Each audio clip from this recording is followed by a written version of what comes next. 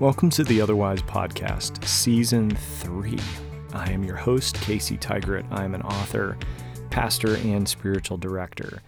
This is our the second official episode of 2020, the first guest of 2020, and I'm very excited about that. Some of you may know, this past year, I wrote a book called As I Recall, Discovering the Place of Memories in Our Spiritual Life. I talk about that in the previous podcast, and this isn't a book plug. I want to start here because a lot of the work that I was doing in talking about memories was, what do we do with the past? What do we do with the stuff that's happened, that's come before? And inevitably, the work I was doing in that book led me to talk about trauma. The work I do in spiritual formation and in spiritual direction, a lot of times is trying to process trauma, sometimes trauma from childhood, sometimes trauma from last week. And what I know is that as you're listening, there's probably some of us coming into this year who are trying to deal with some trauma, maybe 2019 trauma, maybe it's a holdover trauma that just seems to keep eating at us like a slow dripping faucet. That's why I am so happy to start this year with an interview with my friend, Aundi Kolber. Aundi is a therapist and a writer, and she writes in her new book called Try Softer that releases today, January 6th. She writes about how we deal with trauma, and instead of saying try harder, she talks about trying softer. And in other words, when people say, this thing from your past, you just need to move on, you just need to get over it, there are actually neuroscience reasons why that, number one, isn't possible, number two, isn't wise. But instead, how do we begin the work of redemption? How do we begin the work of healing? How do we begin the work of dealing with trauma in a way that actually gives us life back instead of produces more guilt and more pain and more shame? So I'm going to stop talking because you guys need to hear from the one and only Kolber. Well, Aundi, thank you for being on. I really appreciate you taking time to talk today about some things that I think are really critical. I also, so I'm a pastor as well as the other things that I do. One of the things I know is that the church is not the greatest space for talking about mental health. Do you have an idea of why that might be? Is there something that strikes you that says this is probably why this isn't happening as much? Yeah, starting off with the easy questions. Oh yeah, I'm saving the hard ones for later. No, it's such an important question, and it's actually really, it's so timely. Not that this has always been a part of what it means to be human, but I think that part of it is just that often I think as humans, our inclination is to want things to be simple. We want, even just like developmentally, there's a sense in which we want things, especially earlier in any type of development, things to sort of be black and white. For kids, they think more concretely. In faith, we tend to think a little bit more polarized as well. And I think the reality, though, is that in any type of growth, what we come to recognize is the nuance that exists in almost everything. And so mental health, I would say, really belongs within that discussion, because there's such a spectrum of what we even mean when we talk about things like mental illness and mental health. I think someone can not be mentally ill and they can also not be mentally well. There's a sense in which our human flourishing, there's a huge spectrum. And so much of my work, often I am working with folks who don't necessarily identify as having maybe a full, mental illness, but they are also not living from a place of holistic health. They are not living out of a place of who they sort of experiencing the reality of what they know to be fully true. Yeah. And so there's this like huge gray area. And so going back to your original question, I think it's just such a big topic. And in order, for any of us to, whether I'm a therapist, whether I'm a pastor, whether I'm any type of leader, It requires a commitment to such deep work in ourselves to create this space for all types of health. And I think that includes mental health. Yeah. So when we start talking about nuance and living in gray spaces, the just hard and fast facts start to fail. And so that's part of the reason why I love what we talk about on the podcast. When we talk about wisdom, I think wisdom is the thing that guides us through nuance and gray. So I ask every guest the same question, and it's great to see the difference in responses. And that question is, if you were going to begin to define the word wisdom, where would you start? You don't have to do the whole thing, but where would be the beginning point for you? The thing, just from like a gut level reaction when I hear that, is actually listening. Like listening to our experiences, listening to our body, listening to the spirit, listening to each other, and in a sense, paying attention. And so, of course, I can't help but go to the next step. I think from listening, it helps us to pay attention and then actually begin to embody. But before we can embody, we have to be looking, we have to be paying attention and listening for what exists. And I think wisdom begins there. Yeah. Which makes sense for you to say that, just given the work that you do. And it makes sense as a definition too. Don't get me wrong. It's not just yours, but it makes sense that you would, because that's really the place where you live. And I agree. I think there's so much about attentiveness that you can't be wise unless you know what's happening or what has happened or what is it that's in the air that's floating around, and from a theological perspective and all those. So for you, becoming a counselor, becoming a therapist, what is the thing that moved you toward that? What's the animating story behind why you chose that way of living and serving and sacrifice? Yeah, I mean, it's certainly been a heck of a journey. When I was younger, I really wanted to be a lawyer. When I was an undergrad, I was working, or I got a business degree, and I just had this sense of I wanted to do something really important and weighty in the world. I think that there was this sense of like, I felt like there was so much need in the world, but I wasn't sure how to help. And so I wanted to be a social justice lawyer, because I kind of saw myself going in and just like, I don't know, just taking care of business or something.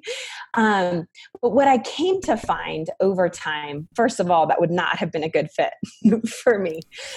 No flipping over tables. Yeah, for you. well, and it's not, I mean, I'm a very passionate person, but what I've come to recognize, and I'm so grateful for time and experience and continued wisdom that has grown.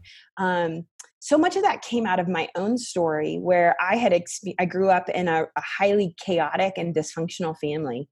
And I think there was a sense of justice not being there for me.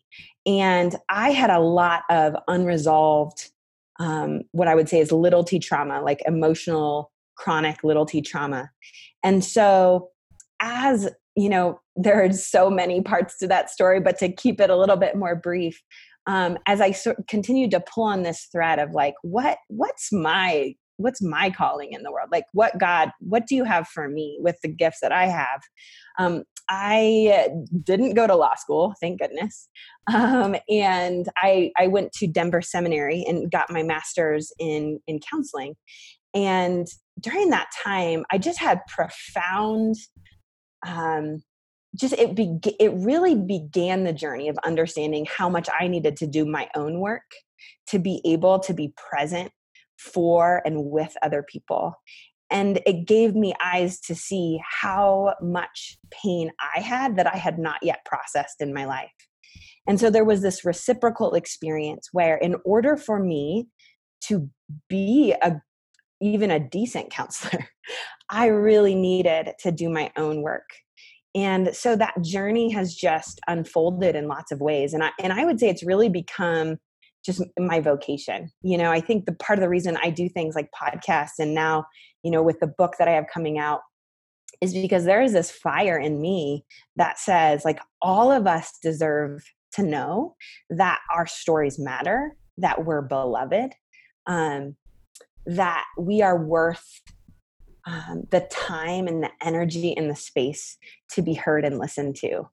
And so, obviously I have to be mindful of my own energy and all those things, but it's become such a part of who I am to be able to advocate for those things in any way I can. And so definitely becoming a therapist is just like this outgrowing, in a way, of my own story. Outgrowing. And I wonder, has your work that you've done, has there been an effect of that has brought some redemption to the chaos that you grew up in? Has some of that been transformed, maybe repurposed? I don't know the word you would use for it, but has there been something redemptive that's come out of that in the work that you've done now? Yeah, I mean, I think I've experienced it more like as I have, so yes, the short answer first is yes, because I think being with people as they do some of the deepest, hardest work is such a privilege. And it's so like, I often use the word, like, it's sacred. I mean, it honestly feels like church sometimes. Like, it's hard to explain. There's particular types of trauma processing that I do too, which we won't necessarily go into here, but there's a sense in which when someone unpacks something that has been in one of the most painful parts of their story in your presence, there's a sense in which you can't help but have a little bit of holy awe almost for that experience. And then seeing people not just witnessing that, but then beginning to see a resolution to the pain,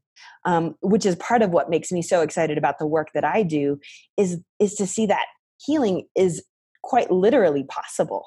And obviously I always want to be careful to say it's a little different for every person, but to see people make progress, is profoundly encouraging, but it's also because I have experienced that, because I have sat with great therapists. Even, I would say, for me, my marriage has been a huge part of my own healing. Just, there's this idea of attachment and just the reality that we as people are wired for connection. And the question isn't if we'll be connected, it's how we'll be connected. What is the quality of the attachment? And for me, in the family that I grew up in, I experienced what is called an insecure attachment. And so that just means that the quality of my attachment did not feel secure. It didn't feel safe. I didn't know truly, was someone there for me if things didn't work out, if I had a tough day, if I was not okay. There was a part of me that thought I really was on my own. And so all that to say, with your question, it's like, it is so redemptive to watch people heal. And I think that's where the reciprocal element of me doing my own work matters so much too, because it's important that I have a sense of what that feels like in my own body, in a way, to be able to hold space for people as they progress to those places too. And so I think it is such an interesting, sometimes brutal profession, but also very, just watching people grow and heal is just profoundly beautiful. Yeah. The idea of the book that you've written, Try Softer. I tried to say it out loud a couple of times, and I actually said the other. I said try. I started saying try harder. Try softer. And how that was such a key piece of advice for you at a very key moment. What do you feel like the idea of trying softer, what is it combating? Mm. What is what is it the antithesis of? Like, what's the thing that try softer is really trying to correct or address or transform? Yeah. Well, this probably won't be surprising for a lot of your listeners, but I mean, we live in a try harder culture, especially. We live in a pull yourself up by your bootstraps. If you work hard enough, if you push enough, if you just do the right things, you'll get it. Right. And so there's lots of offshoots of this. There's a sense of like a prosperity gospel that comes off of this, but there's also from a neurobiological standpoint, I call this white knuckling it. And this is my own term that I've sort of come to coin. But what I mean when I say that is white knuckling it is when we go outside of our actual window of tolerance. Like we are leaving a place of just hard work to a place in which we're having to ignore, suppress, minimize, shame what we're experiencing, our actual needs, or what our body is really going through in order to either meet an expectation or to conform or to maybe sometimes even just survive. From a trauma standpoint, I would say we like white knuckling it is an adaptive strategy. So if you grow up in a home, for example, where it's not okay to have feelings, or where if you complained, what would that mean for you? Or if you said, let's say maybe your parents, for whatever reason, because of their own experiences or their own trauma, made it so that they parentified you. So as a child, you had to act older than you were, or maybe it wasn't safe to say you weren't okay. For all these reasons, we begin to make our outsides look different than our insides. And what happens is it's like that, you started the podcast with the question of wisdom. Well, our body has a very specific God-given wisdom in it. And when we ignore and suppress and numb and shame that wisdom, the voice gets smaller and smaller and smaller. And what that does is it keeps us from the ability to move through hard things in the way that our body is designed to do. And so try softer. Sort of the way I describe that is that we learn to pay compassionate attention to what we're experiencing once again. And so rather than every single hard thing that comes up, we say, yeah, you're right. I gotta be the best. You're right. I'll just ignore my hunger and sleep 2 hours and make sure that everybody gets what they need and never set a boundary. We say, what's actually going on with me? We begin to cultivate that listening, attentive voice to ourselves. And you in the chapter about white knuckling, you talk about the two parts, the ANS system, the parasympathetic and the sympathetic parts of the brain, which I feel like neuroscience has a deep spirituality of its own, in that it deals with our wills, drives, and desires. Like they all swim in the same giant sea. But would you talk about the sympathetic, parasympathetic, and how that works together for this whole concept of white knuckling? Yeah. So I mentioned that idea of the window of tolerance. And the window of tolerance is basically the level of arousal of like our emotional arousal, or really any way that you could think of arousal, in which we can essentially stay with it without going to a place of either fight or flight or freeze. So the fight or flight is the sympathetic nervous system. And so that is, that's where we get, essentially that's hyper arousal, that's fight or flight. And there are some Basically, depending on the research you look at, there's some other expansions of those types of things. But the idea is that we're poised for action. Our body unconsciously decides what is the best chance we have for survival in this situation. And so based off of that, once we go outside of our window of tolerance, typically, and this is not always true, but we'll say typically, our body will sort of try fight, like something from sympathetic nervous system. So let's say, someone is about to attack you. Your body will decide, is it better to flee or is it better to try to fight them? And without a conscious thought, we will do that.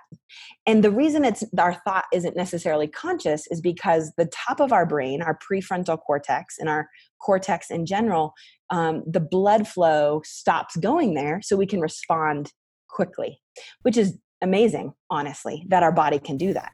That's actually a huge gift. However, and I'll talk about the hypoarousal in a second, what's hard is that if our body isn't able to move through the thing that felt threatening, so it gets stuck, that's what becomes trauma. And so, again, white knuckling keeps trauma in its stuck, basically. It doesn't allow the thing that, if a car is about to hit us and then we suddenly move, our body is actually processing that. We're like, oh, I'm good. I moved through it. But let's say you're in a situation where, you tried to move, but you got hit and then a bunch of complications happened. That's something that could then turn into trauma. So with what you're saying with the parasympathetic nervous system, that's typically thought of as the hypoarousal or a form of dissociation. Basically, we go from our window of tolerance and maybe we try the fight or flight and that doesn't work. Our body decides the best way to keep us alive is a form of dissociation. And so that's really what the parasympathetic nervous system, it's really based in our vagus nerve. And it's the idea that our body recognizes that these other strategies aren't working. So it's like, well, some level of dissociation is going to best get us through this situation. So you could see how, for example, as a child, if you grow up in a home in which you're constantly being threatened, if you think about the resources a child has, good luck fighting, right? Good luck fleeing. You literally have to have where you live as a form of survival. And so dissociation is really common for people who've experienced childhood trauma. Obviously, as you know, I wrote there's so much, and I only wrote a chapter on a lot of these things, but there's so much research out there. But I think the important thing for your readers to understand is that your listeners to understand is that our body is constantly making decisions based off of how to get us through situations. But when we have a history of trauma, both big T trauma or little t trauma, so PTSD or just accumulated situations that we never processed, some of the way our nervous system responds can get skewed because our body might think that we are still in that previous trauma. And so something that isn't actually unsafe we can act like, maybe for me, for example, as a survivor of childhood, trauma, if I'm not doing work and if I'm not processing that, I may react to a coworker as though I'm a younger me who's dealing with the difficult and threatening dynamics of my family. Mm. So that coworker then becomes a different character. They become a person from your past, whether it's a family member and not even that you see them that way, but you respond to them. A lot of trauma is stored in our right brain. And what happens with our right brain is we actually can't tell the difference between past and present. And so it's not so much that we're like, it's not a conscious thought like, I feel 10 now.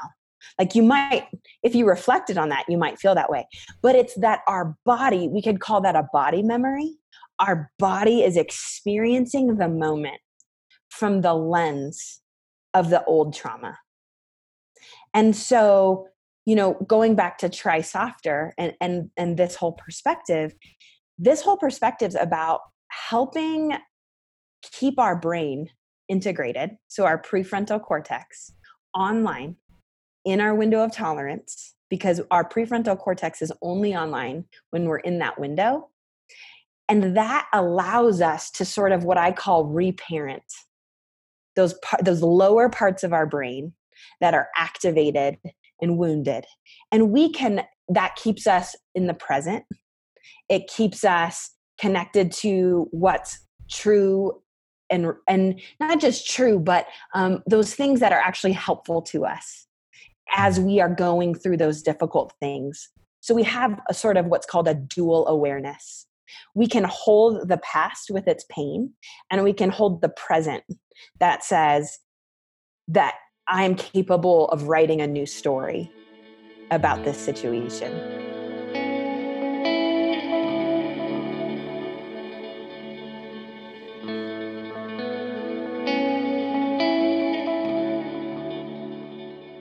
So I had this whole notebook of questions, and now that I've got like a whole other notebook of questions to ask you after that.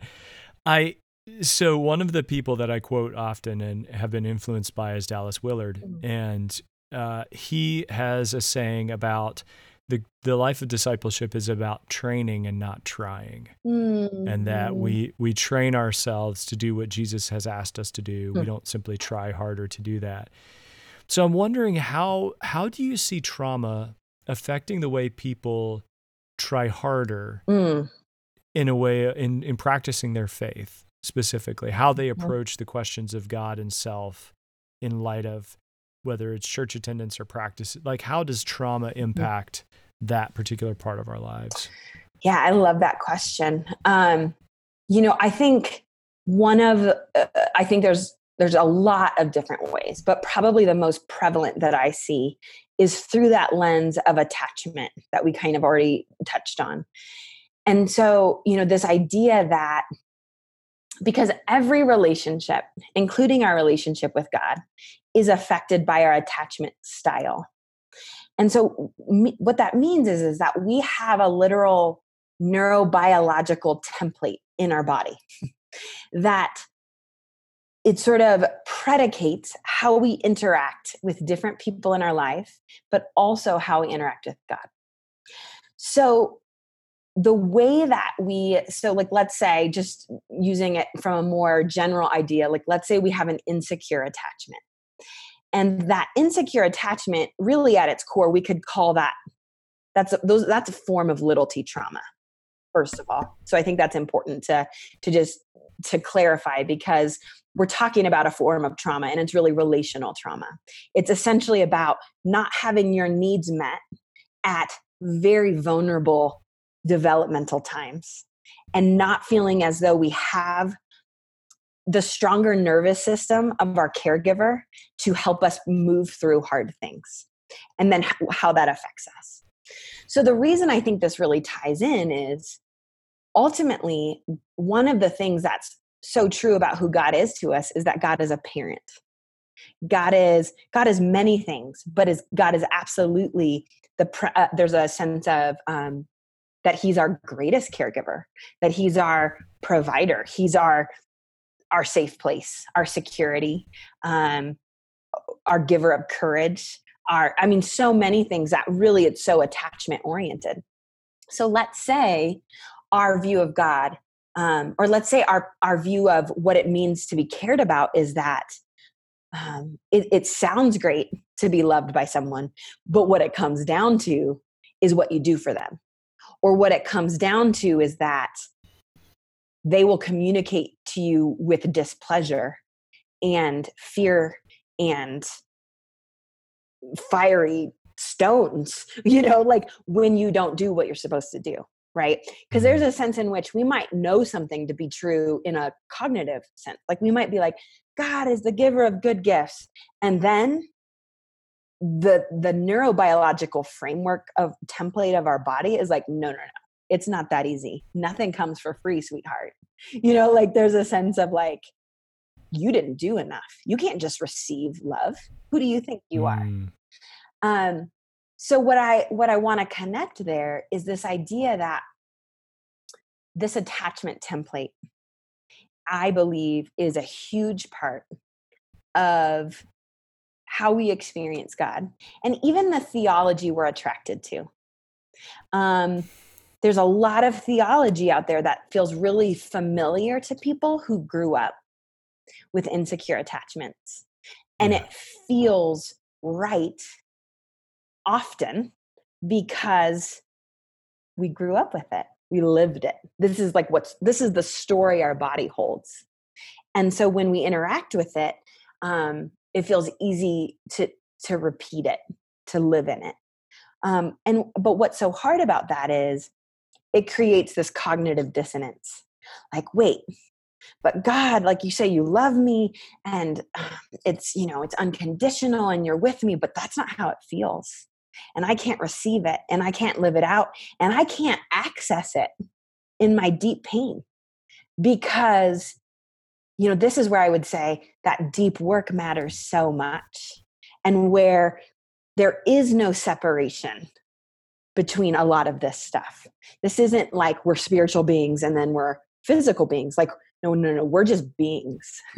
And this stuff all integrates and it all overlaps.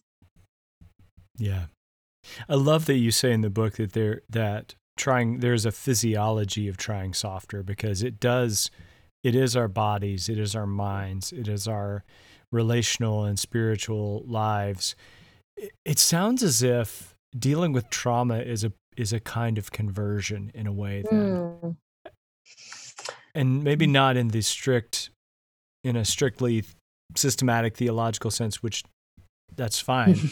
But it sounds as if like us truly engaging in a wise life with Jesus is going to require us seeing our own presuppositions about what is wise and where is that coming from. Yeah. Maybe it makes a lot of sense to us that God would be punitive and petty and judgmental and unstable because our Father is just like our Father. And so how do we discern between those two is a big thing. I also wonder, do you see a distinction in how different genders engage the concept of trying softer? Is there a different approach for men and women? That's a great question. Yeah. I mean, I find that, just the word softer, if a man this is just my experience, isn't already engaged in some emotional awareness, it's just not necessarily something he's going to be drawn to. And I want to be careful because that's a pretty broad, generalization. But what I find is that there's a level of emotional awareness that there's even maybe something not quite right that's required, I would say, from the male side, because it's so stereotyped that, like, why would even a man be talking about softer, right? Like that, almost like there's like, you're not, if you're even thinking about that, like in some way it disqualifies you from this idea of what it means to be a man. And so I would say what I see is more how difficult, what are the barriers that keep either a man or a woman from engaging the practice? And I think what I would say is that the barriers are different. In the sense of, for men, anger is often praised, lust is praised, various types, like there are certain emotions that are praised and that's it. And so I would say that's a barrier, because Try Softer calls us to acknowledge and befriend our whole experience. For me as a woman, I would say, I think sometimes women hear, well, softer. I'm so tired of women being told that we just are da da da da da. And I'm like, oh, no. There's a sense in which trying softer, I think the compassionate attention is so important because, I have a whole chapter that's all about boundaries. And let me tell you what, boundaries require courage. I have had to live this. One of my favorite quotes, and I wish I knew who said it, and I say it, it's in the book, but it's, you are not required to set yourself on fire to keep other people warm. And this has been a really encouraging quote to me for some time, because my experience in my family is that I was not allowed to, and this was mostly implicit, but to honor my experience was secondary to all the chaos and trauma going on. And so my whole adult life has been coming home to myself to recognize that. And let me tell you, it takes some fire to have the courage to say, this is what is needed, right? So I guess what I would say is that while the overall goal is the same, someone might already have that fire and the boundary. And what they need is maybe more gentle, maybe to really cultivate the gentleness. Whereas with other people, it might be everything. With other people, it might be, really needing the fire, and that opens up the safety to feel gentle. So so to answer your question, I would say, I believe it's a tool for all of us. And I think we need to assess, in what way am I disconnecting from myself? In what way am I unable to hear the heartbeat of what's really going on with me? And then how can I better support that part of my story? Man, I have so many things I want to ask, but we're out of time. But I wanted to ask one more thing. Okay. And this is, I think, a little bit touchy, but I'm wondering, the conversation about try softer, how does it integrate with this cultural moment that we're in, where there is a lot of, and I told my wife today, I was walking around the house and I was kind of, that grumble under your breath kind of thing. And she said, what's going on with you? I'm like, I opened Twitter this morning and I shouldn't have done that. So, in this cultural moment where there's a lot of accusation about how people are dealing with trauma and accusations of weakness or, falsely claiming that something's traumatic or that everything is a quote unquote trigger. How does the try softer conversation enter into a cultural moment that is both personal and also corporate? So as you bring this to people, how do you see it engaging with their whole, their Twitter psychology world? Yeah. I mean, I think there's so much nuance, right? Because I think it's hard. Like I don't think we get to name what's a trauma for somebody else, but I think I hear what you're saying in the sense of weaponizing certain things. I think my conviction is that this is an invitation for us as a church and frankly a culture to do the deeper work that's required to be with ourselves so we can actually be with each other. And again, coming back to that reciprocal, like the reciprocity piece of relationship. There's so much interesting neuroscience about just even the reality that if I'm cut off from my emotions, for example, I quite literally am cut off from empathy for other people. So if I am not doing my own work, I cannot be with what you're experiencing. At the same time, if I'm overwhelmed by my emotions, if I'm flooded by my trauma, I literally don't have the bandwidth or the space to be with anything that you're dealing with. And so I think that this holistic lens of saying all of us matter, and yet there's a sense in which it's not that I matter more, but I am responsible for my limits. I'm responsible for, this is again why this boundaries piece matters so much, of knowing like, hey, I'm feeling a little bit overwhelmed today. Twitter is probably not good for me right now, right? Or this, even for me as a therapist, like in this stage of life and these things, this is the type of caseload that I can handle and do really well. And after that, it's actually no longer helpful to me or my clients. And so I need to be mindful of that. And so I think there's lots of implications for the question that you're asking. But a part of what I would love to see is there's this sense of, instead of being like, oh, I got on Twitter again. Sorry, I keep using your example.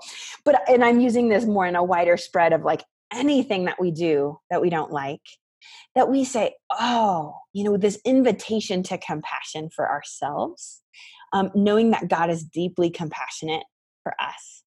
That allows us then to do what we need to do to regulate. Maybe it's connecting with someone, or it's prayer, or it's some embodiment exercise. And then we have a deeper well to say, okay, world, you're still hurting. What do I have to offer the world? What space can I offer? And I'm just one person. And so it doesn't have to be for everybody. You know what I mean? Like I don't have to fix everything. But that's what I have to offer. And so, yeah, so I just think it's really an invitation for us to do deeper work. Yeah. Well, thank you for the work you're doing. Absolutely. The gift of walking people through trauma, and the ability to do it, and the ability to bring your own story to it, and in a way that's powerful and compelling. And it's the inner experience and inner authority that I think people need and are craving when they're in a spot like that too. So thank you for that, and for the book. It's a beautiful thing. I'm glad people got to hear from you today. Oh, thanks so much. I loved our conversation.